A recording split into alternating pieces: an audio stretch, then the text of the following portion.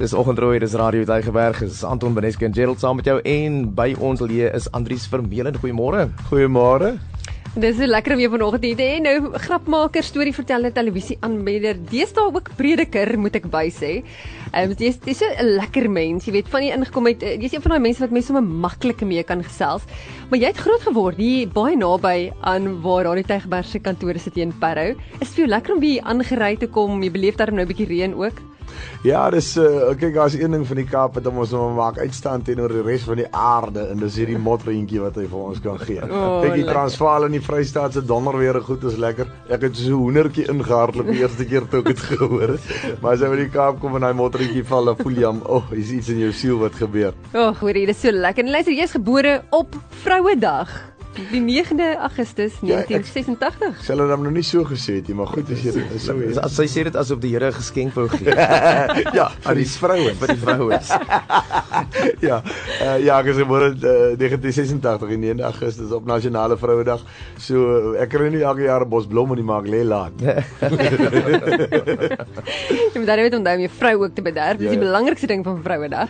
Luister nou, jy het 2 kindertjies by die huis, 2 klein kindertjies by die huis. So, hoe oud is hulle nou? RW is 2 jaar 5 maande en Alia is Januarie gebore, so sy is so net oor die 5 maande oud. So julle kry min slaap. Volgens my slaap hulle deur. Hulle ma sê hulle is wakker in die nag. So jou ervaring is anders. Ja, my ervaring is baie anders. Maar ek moet jy sê, ek het nou so 'n paar weke gelede of eintlik maande gelede het Kwela onderhoud met jou gedoen. Ja. En ek weet of dit die eerste keer was wat jy regtig gepraat het oor jou lewe nie, want almal ken jou as hierdie snaakse grapmaker en ewe skielik is daar 'n ander kant. En ek onthou Hanlie Retief het 'n storie van jou gedoen, artikel oor jou geskryf in die rapport en ek het dit gelees en ek het nogal gedink, wow, joh, weet jy, deur al hierdie goeters gegaan.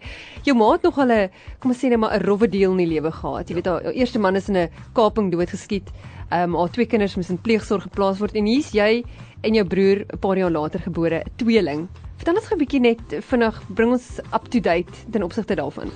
Ja, my ma het sekerlik 'n groter storie om te vertel. Ons het ek is in 'n CRC gemeente onder leiding van pastoor Ad Boshoff en hy het ons oor 'n laaste reeks geleer dat wanneer ons 'n storie deel met ander, is daar 'n baie groot moontlikheid dat jy mense se lewens verander, jy weet. En elkeen van ons het 'n storie om te vertel, jy weet. Soos hier sit het elkeen van ons 'n storie en jou storie maak saak. En ek het een van my vennote het my onlangs gevra, okay, so toe ek hom gaan raadpleeg oor vertel ek my storie, jy weet. Toe sê hy vir my, okay, maar hoekom nou? Hoekom nog nooit tevore nie? Hoekom wil jy nou jou storie vertel? Toe sê ek, ek glo ek is nou daar in my lewe waar ek het nie, ek kon dit altyd face, maar ek is daar waar ek met trots kan sê, weet wie ek is en waar ek vandaan kom en wat my ou storie is en ek weet dat dit dalk mense kan aanraak, jy weet, en toe gaan sien ek Hannelie en ek vra vir haar, weet jy, as ek regtig wil toelaat dat enigiemand skryf, ek sien haar as geloofwaardig en 'n waardige vrou en sy skryf wonderlik en ek sal graag wil hê dat sy die voortou vat en sy het ingestem en sy het regtig iets moois daarvan gemaak, jy weet. Sy het nie hierdie storie uitmekaar uit gaan ruk en gesê, okay, jy weet, hierdie is skuldig en is daai een wat ons is al gejaag het, dis sulke goed, jy weet. Sy het werklik mooi gaan skryf. Maar ja, ek is my ma verloor haar eerste man en hulle was maar armoedig. Sy het toe besluit om haar 2 kinders op te gee vir pleegsorg omdat sy nie uitkoms gesien het nie. Sy en my pa ontmoet, ek en my tweelingbroer is gebore as buiteegtelike kinders en hulle is later jare getroud.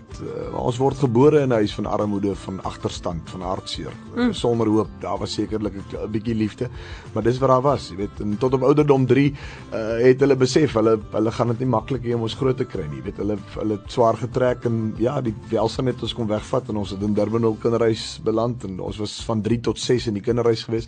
En dis jou grondslag, is waar jou drome gebou word, jy weet, dis waar jy moet speel en liefde moet hê en moet kind wees, jy weet, en daar sit jy, ek meen, op daai tyd vir jou lewe voel dit meer vir jou na tronk as na uitkoms, jy weet, en jy weet in die eerste plek nie wat jou getref het nie. Tweede plek weet jy nie of jy ooit weer die voorreg gaan hê om jou mense te mag sien nie, jy weet, en op ouderdom 6 word ons teruggestuur huis toe, daar's 'n rookskerm gebou om ons weer terug te kry en dit het van kort tot duur gehou, want ek meen as 'n ou seentjie van 7 het ek die strate van Parow Vallei en Belwel en Goodwood gestap met 'n streepsak in die hand en blikke opgetel. En daai streepsak vol blikke het vir jou R8 gekry by Elloral. daai R8 het jou 'n entjie gevat môre. Jy weet, ek weet wat dit is om op Goodwoodstasie en Brackenfell en Parostasie en Bellvillestasie op die treinspore te stap en klippe van mekaar af te rol en te kyk of daar nie muntstukke rond lê en so voorts nie, jy weet. So ek weet vandag wat dit is om agter enige winkelsentrum in 'n skiebin te klim en te soek vir kos. Sien jy het geweet wat dit is om honger te gaan slaap. Ja, ongetwyfeld. Ek dink sy het my in die onderhoud gevra as ek my oë toe maak, waartoe kan ek myself vat? En as ek regtig my oë toe maak en ek vat myself terug, is dit die nagte wat ek myself aan die slaap gehuil het van honger. Is dit letterlik dit dat ek ry vandag verby 'n straatkind en ek weet presies. Die tyd is dalk anders, maar ek weet wat dit is om vanaand hier eers agter 'n plek op die sypaadjie te gaan sit en te wag dat die son môreoggend opkom. Die nag dra sy eie gesig. Wat gaan hierdie gedagtes as jy daai hongerkind langs die pad sien? Gee jy vir hulle iets? Hoe voel jy as jy hulle sien? Saam met dit kom maar baie goed. Jy moet deursettingsvermoë hê, maar jy moet wil dit uitoorleef. Baie ouens die hartseer van die tyd is dat die mentaliteit van mense nie die is van goddelike mentaliteit nie. Jy weet, en meeste van die tyd is omdat mens nie wil kies nie. Ek meen, uit een huishouding uit is daar oor die algeheel 6 verskillende keuses, jy weet. Uit ons huishouding uit was daar 4 verskillende keuses, jy weet. My familie het oor die jare uit hulle maar die Here geblameer daarvoor en ons grootword geblameer daarvoor, jy weet. En ek het eendag 'n storie gelees oor 2 broers en dit was my baie ironies geweest want dit so direk tot my gekoppel, maar 2 broers hierdie pa gehad het wat eenvoudig net nie autoriteit uitgelewe het nie en wat baie slegte keuses gemaak het. En toe hulle groot in hulle lewe kom, het die een daar in 'n onderhoud het 'n man vir die een broer gevra, maar hoekom het jy so swaar? Hoekom sukkel jy so? Hoekom is jy hierdie agtergeblewe armoedige mens? Toe sê hy, maar met 'n pa soos dit, hoe anders? En die ander suksesvolle broer het presies dit gesê. Weet, toe hulle van hom vra, maar hoe het jy so suksesvol geword? Toe sê hy, maar met 'n pa soos dit, hoe anders? Jy weet, so dit gaan oor daai oomblik wat jy kies. Ek sal nie. My keuse het gekom die oomblik toe ek die naam Jesus hoor. Toe kon ek kies. Ja, weet jy, jou storie gaan aan en ons gaan nou weer verder gesels. Ons het 2 van jou liedjies wat ons ek wil nou net gou vinnig seker maak ons het nou reg het om te speel. Ons het 2 liedjies van jou wat ons wat jy saamgebring het vir ons. Ek wil nou net vir Anton gou daar gee dat hy vir ons dit gou reg kry. En dit is my baie spesiaal. Die een gaan oor dis Leon Ferreira wat die lied geskryf het. Vertel gou vir ons bietjie waaroor gaan die lied en hoekom is dit vir jou so spesiaal? Ek het die liedjie in 2010 vir die eerste keer opgeneem en toe ek laas jaar gaan sit en die nuwe album skryf, besef ek toe ek hierdie liedjie een Oggendrooi geweet deurluister om te sien daar's nog 'n gaatjie om te vul op die album, toe ek gaan soek iets en ek gaan krap in my argiewe en ek kom weer op dit af en die liedjie is geskryf deur Leon Ferreira en ek onthou hom as hierdie oom wat hierdie sonnaarskool goedjies geskryf het, jy weet en ons so geïnspireer het in die sonnaarskool en die liedjie praat presies van dit, dis dieselfde son wat oor ons almal skyn. Ek was 'n straatkind, vandag is ek 'n suksesvolle sakeman en of jy 'n multimiljonêr is en of jy 'n straatkind is en of jy waar ook al ergens in jou lewe is, daar's een God wat oor ons almal regeer. Daar's een God wat met dieselfde genade na ons almal kyk. Daar was een Jesus gewees. Daar's een bloedlyn gewees wat ons vrygekoop het. Maak nie saak wie jy vandag is, waar jy is nie, die Here is die enigste uitweg. As jy net was ingeskakel het, ons is selfs met Andries Vermeulen. Baie lekker om jou hier te hê. Vir ons luisteraars wat nou net ingeskakel het. Goeiemôre. Môre. Ons is lekker hier. Jy het nou begin om jou storie te vertel. Jy's regtig baie inspirerend soos wat jy kan sien die luisteraars wat al reeds kommentaar lewer op ons WhatsApp nommer. Jy het nou vertel net vinnig om vir ons luisteraars wat ingeskakel het, daai agtergrond te gee. Groot geword in 'n huis waar jy van 3 tot 6 jarige ouderdom in die Vermeulen kinderhuis was as gevolg van gebrek in die huis. En hier kom jy op 6-jarige ouderdom terug. Het die situasie verander? Nee, daarvan af raak dit eintlik nog 'n bietjie moeiliker want toe sit 'n groot gedeelte waar jy nou al self kan begin asemhaal, maar nou is die struggle joune. Jy weet, dis nie meer iemand anders nie. So dit is werklik nogal daai van oorleef. En iemand vra my nou die dag, maar hoe het jy besluit om te begin sing en stories te vertel? Dit was letterlik 'n oorlewingsmeganisme wat 'n wonderlike voorreg vandag is, jy weet. Okay, nou toe op 7-jarige ouderdom toe jy nou weer na Redlinghuis toe gestuur in die Weskus, na kinderhuis toe daar, né? Ja. En toe wat het daar gebeur? Ja, Laerskool Redlinghuis is dan nie 'n kinderhuis nie, maar dis 'n veiligheidsskool waar kinders wat uit moeilike omstandighede uitkom nou maar na toe gestuur is. Ons word 'n keuse gegee want my ma was op 'n stadium baie siek, sy het hepatitis A, B en C gelyk gehad. Ek weet sy was in 'n inrigting met depressie was maar die monster wat haar lewe baie seer gemaak het. En my pa moes uit die van die saak uit meer as oortyd werk om alles mooi in die gang te hou. En hulle het eendag by ons kom staan toe sê hulle sou my pa vir ons saam met die welsyn sit, maar ons het een van twee keuses, of rivier sonder end of reddinghuis. Rivier sonder end klink so ver soos wat die naam is. Ons het nie idee wat dit is nie, never mind of reddinghuis, ons weet ook nie wat dit is, maar ons gaan reddinghuis. So, ons word in die kossies gesit, 'n lekker ou boereskooltjie en ons sit er nog in daai opslaan houtbankies met die inkgaatjies, waar jou love letters onder die flappie weggesteek het, die eksamenotas en daai goed, jy weet. En dag 2 van skool, ons is 100 ietsie kinders in die hele skooltjie, 80 kinders in die koshuis. En dag 2 van skool sit ek langs hierdie wit kop seentjie in die klas. Sy ma's toevallig een van ons onderwyseresse. Hulle boer so 9 km buite kan die dorp en ek en hy raak ketty en klip. En vir die res van ons lewens sal ons broers word, jy weet, en ons raak pelle en ek word plaas toe genooi en ons gaan speel en ons kom terug Sondag na kerk word ek by die kossies afgelaai en as ek my oë uitvee gaan ek weer saam plaas toe. 23 jaar lank het daai mense my soos hulle eie bloedkind grootgemaak. En my die riglyne gegee van die lewe, my werklik die goedheid en die genade van God geleer ken en vandag is ek die pa, want daar was 'n pa wat nader gekom het en gesê het, kom ek leer jou 'n bietjie van pa wees of van man wees en so voort.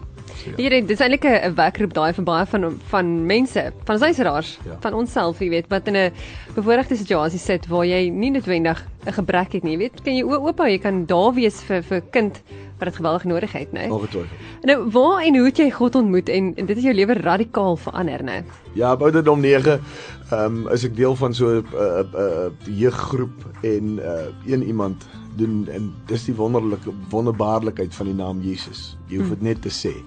Ek sien mense se oë rek as jy die naam gebruik. Jy weet, hulle weet nie of hulle sopas nou geskrik het en of hulle gehoor het wat jy gesê het en of hulle nou nie seker is wat jy gesê het nie. Maar ek het al groot mans gesien regop sit, jy weet. Ek het al ou tannies gesien saggies begin huil. Ek het al jong mense gesien wat so iets wat van 'n bors op hulle ontwikkel as jy die naam Jesus gebruik, jy weet. En dis wat met my gebeur het daar. Het skielik daai ontwaking in my siel aangegaan. En toe ek hierdie man begin navors en begin oplees en tot ek by die besef gekom het, maar hierdie is al wat ek nodig het. Ek het niks verder nodig vir my lewe nie. Jy weet, as ek op straat is of as ek in die grootste paleis vir 'n huis wil sit, dan is daar maak nie saak waar ek is nie. Jesus is die wonderlikheid. En soos deur my lewe die Here vir my sulke wonderlike tekste kom gee en van die belangrikste goed is Johannes 10:10. Ek het gekom sodat jy sal lewe en lewe in oorvloed. Hy het nie 'n plan gehad om enige mense straatkind te maak. Hy het nie vir ons armoede beplan nie. Hy het nie vir ons swaar kry en hartseer beplan nie. Hy het vir ons lewe in oorvloed beplan. En as jy vandag vra wie is Andries Vermeulen, sal my vrou en my kinders vir jou sê, ons is oorvloed. Tjoh. Nou, jy het vroeër genoem jy het 'n tweelingbroer. Ja. Wat het van hom geword? Waar is hy? Ons het heidaglik het ek in my biologiese familie nie baie kontak nie. Om eerlikwaar te wees, het ons seker 'n goeie gedeelte van 3 jaar laas mekaar kontak gehad. Daar was 'n stadium waar dit regtig met ons swaar gegaan het waar ons die keuse moes maak en die streep moet trek, want daar was 'n wesenlike verskil tussen kerels ons moet kies. En ek is besig om te kies en julle is besig om heeltemal iets anders te kies. Weet, en daar is ongelukkig as 2 keuses. Jy kies of om die verlore seun te wees en aan te hou, of jy gaan sit by die voete van die Here en jy besluit om daar te bly. En as jy by die voete van die Here bly, dan bly jy daar, jy gee nie weer daar pad nie. Weet, want die verlore seun was eers verlore toe hy sy huis van sy pa verlaat het, jy weet so. En ons het 'n lank en 'n harde beklei gehad van wie se skuld is dit? Dis niemand se skuld nie. Ons moet net elkeen ons keuse maak, opstaan en besluit wat ons wil doen. En hulle het nie die regte keuses gemaak nie. Ek moes op 'n stadium ten koste van my vrou en kinders, moes ek op 'n stadium sê, luister, ek moet die streep trek. Weet jy, ek moes vir berading gaan, ek moes vir behandeling gaan, ek moes vir hulp gaan en tot my geestelike leiers my gesê het, maar dis waar dit nou kom waar jy moet besluit. Bly jy agter of gaan jy saam? Jy weet, en daar was daai stryd waar ek moes sê, weet jy wat, julle is oud en groot genoeg. En my mense altyd gesê jy is oud en dik en lelik genoeg, sorg nou vir jouself. Jy weet, en dit was 'n moeilike gedeelte. En na ek dit gedoen het, voor ek met Hanlie kon praat en voor ek werklik ek kan nie 'n pa wees tot ek nie my pa gaan vergewe het nie. En nie omdat hy verkeerde goed gedoen het nie, maar ek moes hom gaan vergewe. Ek moes vir hom jammer sê dat ek moes gaan. Ek moes vir hom dankie sê dat hy wel 'n pa was. Ek moes vir my ma wel dankie sê dat sy my versorg het en my liefgehad het. Ek moes vir my broer gaan dankie sê dat hy my broer is en dat ek niks anders daaraan kan verander nie. Maar dat ek my eie journey moet hê en dat jy is nie die gevangene van jou verlede nie, jy is die argitek van jou toekoms. En tot jy dit nie bymekaar gesit het nie, ek mag nie, die Here het nie gesê jy sal in ballingskap uitgelewer word aan jou voorvaders wat keuses gemaak het. Hy het juist gesê ek het jou vrygekoop van dit wat jou voorvaders gekies het. Maar dit is vir my eintlik wonderlik, want ek het een van jou toesprake geluister wat jy gepraat het oor, jy het aanvanklik gesukkel om jou kind te dissiplineer, jou klein seentjie, en nadat jy daai ontmoeting gehad het met jou ouers, het dit verander. Toe jy vir hulle gaan sê jy vergewe hulle. En juist dit was die draaipunt in my lewe. Ek moes by hulle gaan sit en vir my pa sê, want elke keer as ek my seentjie en glo my, hy kan 2 jaar oud wees en baie oulik wees en blou oë, maar hy weet presies wanneer hy ietsie doen wat verkeerd is, weet. En ergens met 'n ou daai riglyne trek, anders gaan hulle nogal vir jou met die duimplat druk as hulle 21 is, jy weet. So, en elke slag as ek hom is tigtig, kon ek dit nie doen nie, want dit het my teruggevat aan die kere toe my pa my met sy toevuis teen die grond vasgeslaan het. En tot my predikant vir my gesê het, maar jy moet terug aan jou pa gaan vergewe. Anders sal jy nooit 'n pa kan wees vir jou kinders nie. Sal jy nooit met autoriteit mag praat nie, want jy het nie jou autoriteit gaan regstel nie. So, en ek kan dit vandag sê, en ek sê dit met die grootste respek en liefde, al het ons nie kontak nie, het ek daai vrede gemaak van, weet jy, ons het mekaar vergewe. En ons moet aangaan met dit wat ons besluit het, jy weet, en tot ek nie daar by daai vergifnis, en dit is die grootste gedeelte van hierdie ou wêreld wat ons die meeste van die tyd in die gutter los, is dat ons nie kan vergewe nie, en dat ons nie teruggaan na dit toe waar ons was nie, en dit gaan afhandel nie. Mense wil net eenvoudig stil bly daaroor en aangaan en dink dit sal al okay wees. Tot jy dit nie vergewe het en uitgesort het nie, gaan dit bly sit ergens in jou siel. Nou ja, ek moet jou sê, dis 'n kragtige storie wat jy het en glo dit inspireer regtig baie mense, maar die pad vorentoe vir jou, Andries? Ek het die voorreg om al 17 jaar in die vermaaklikheidsbedryf te wees. En ja, ek het geseënde dagboek, ek is 138 aande van die jaar op die verhoog. 4 dae 'n week is dit tyd om mense 'n bietjie te laat lag, met die hoop dat hulle lag vir dit wat jy te sê het. maar mense is dan nog redelik alraai daarmee, hulle lag dan nog vir die goed wat ons kwytraak. Die TV-reeks Op die Stoep is suksesvol deur die genade, en ons het die lekkerte, ek het by die Here se voete gaan sit in 2002 toe ek 'n bietjie Bybelskool gedraf het, en my plek was op die kansel, en vir hom gevra, jy weet, ek wil werklik die koninkryk verkondig. En hoe meer ek die koninkryk verkondig, hoe meer maak die Here my suksesvol in die vermaaklikheidsbedryf. En ek gaan stry met die Here. Ek sê, maar dis nie waar ek wil wees nie. Kom aan, ek wil op die kansel wees. Die Here sê vir my, ek het jou die gawe gegee om mense vrede en vreugde en lag en lekkerte te vat, om te vergeet van die pyn en die slegte goed wat die wêreld vir hulle in gedagte het. En ja, 17 jaar later het die Here my platform so vergroot en my so in sukses kan en baie goed gemeet word, maar het die Here my soveel gestuur dat daar laas jaar oor die 30,000 mense kaartjies gekoop het vir die vertoning. Ja. En vir jaar maak die Here my een oggend wakker en hy gee my Damaskus oomblik en hy sê vir my, jou tyd is reg. En ek is nou besig om te swat as predikant. Wow, dis lekker nie. Ek dink dis goed as jy weet mense kan dit lag, want dan is hulle harte oop om te ontvang by die Here dalk vir hulle wil nie. Jy gaan nou weer optree, wanneer is jy weer in die Kaap? Ek is vanaand gou in Ceres, maar dis 'n privaat funksie. Ek kom Oktober maand, as ek reg is, die 3de Oktober is ek weer in die Boer. Ek is min in die publieke teaters en goed hier in die Weskaap. Maar nooi asseblief, ek kom kuier graag, enigiets van 'n troue tot 'n dames tee tot 'n begrafnis, dan seker dalk 'n paar grappies maak. Maar die snaaks, ek het nou die dag langs 'n graf gestaan, is hierdie vreeslike oomblik, druk 'n oom sy vingers om en sê, hy sê, hey, wag terwyl hulle besig is, ek gou hierdie grappie vertel. Ek sê, nee, verkeerde plek asseblief. Maar daar's altyd plek vir 'n ou grappie. So wat is jou boodskap vanoggend? Waarmee wil jy uitgaan vir ons luisteraars? Spandeer jou tyd in die voete van die Here. Ek het dit al beleef, 2 wêrelde. Jy's of besig om jou tyd te spandeer in die wêreld, of jy is besig om jou tyd te spandeer voor God.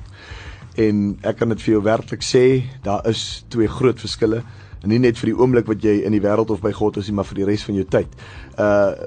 Tekste wat dit vir my deur die jare so belangrik gemaak het, Jeremia 29 vers 11 tot 13. Ek weet wat ek vir julle beplan, sê die Here. Ek beplan vir julle voorspoed, nie teëspoed nie. Ek wil hê dat julle moet hoop hê vanmôre. Hy wat na my roep en bid, sal my vind. En hy wat julehartig my glo, sal end uit in die huis van die Here wees. Johannes 10 vers 10, ek het gekom vir lewe en lewe in oorvloed. Die Here sê in Jesaja 41 vers 10, ek moenie vrees nie, ek is by jou. Moenie bang wees nie, want ek is die Here jou God. Ek sê jou red. Die Here sê in Filippense 4 vers 6, bid oor alles en bekommer jou oor niks. Ek het oor my lewe geleer dat gebed verander nie so seer dinge nie. En wanneer ek dit sê, dan hoor ek mense al so vinnige asemhaling wat hulle nie nou seker is wat ek kwyt geraak het nie, weet, maar gebed verander nie so seer goed nie, maar gebed verander my en ek verander dinge. En wees jy die veranderlike. Moenie vir iemand sit en wag om goed te verander nie. Maar volhard in jou verhouding met God. Jesus is eenvoudig hy is nie eenvoudig nie, maar hy is eenvoudig dit. Hy is ons redder, ons saligmaker. Hy is ons uitgang. Hy is die oomblik wat jy van straatkind na suksesvolle internasionale sakemens toe verander. Hy is eenvoudig daai oomblik wat alles vir die beter verander. Baie dankie. Dit was fantasties om jou hier te hê. En ons het nog daai liedjie van jou Amazing Grace wat ons ook gaan speel. Ja, fantasties en ek weet daar's mense wat jou graag gaan wil kontak. Sal miskien 'n e-posadres waar hulle by jou in die hande kan kry. Ja, die publiek kan gaan draai op www.andries.co.za en daar is al die lekker goedjies van sosiale media tot die produksies en die goed so gaan draai daar gaan loer die dagboek en kuier saam. So maklik soos dit andriesvermeulen.co.za. Ja, sjoe, dankie dat jy gekom het en ek dink hierdie lied is eintlik 'n baie mooi aansluiting by jou getuienis, Amazing Grace. Ja, ek het hom in 'n gebed gaan skrywe, waar ek die nodigheid gehad het dat elke pa en ma dalk so 'n gebed elke oggend van sy lewe het, waar hy vir die Here dankie sê. Dankie dat jy my deur jou genade en deur die bloed van Jesus vrygemaak het sodat ek man en vrou van God kan wees. Dankie man.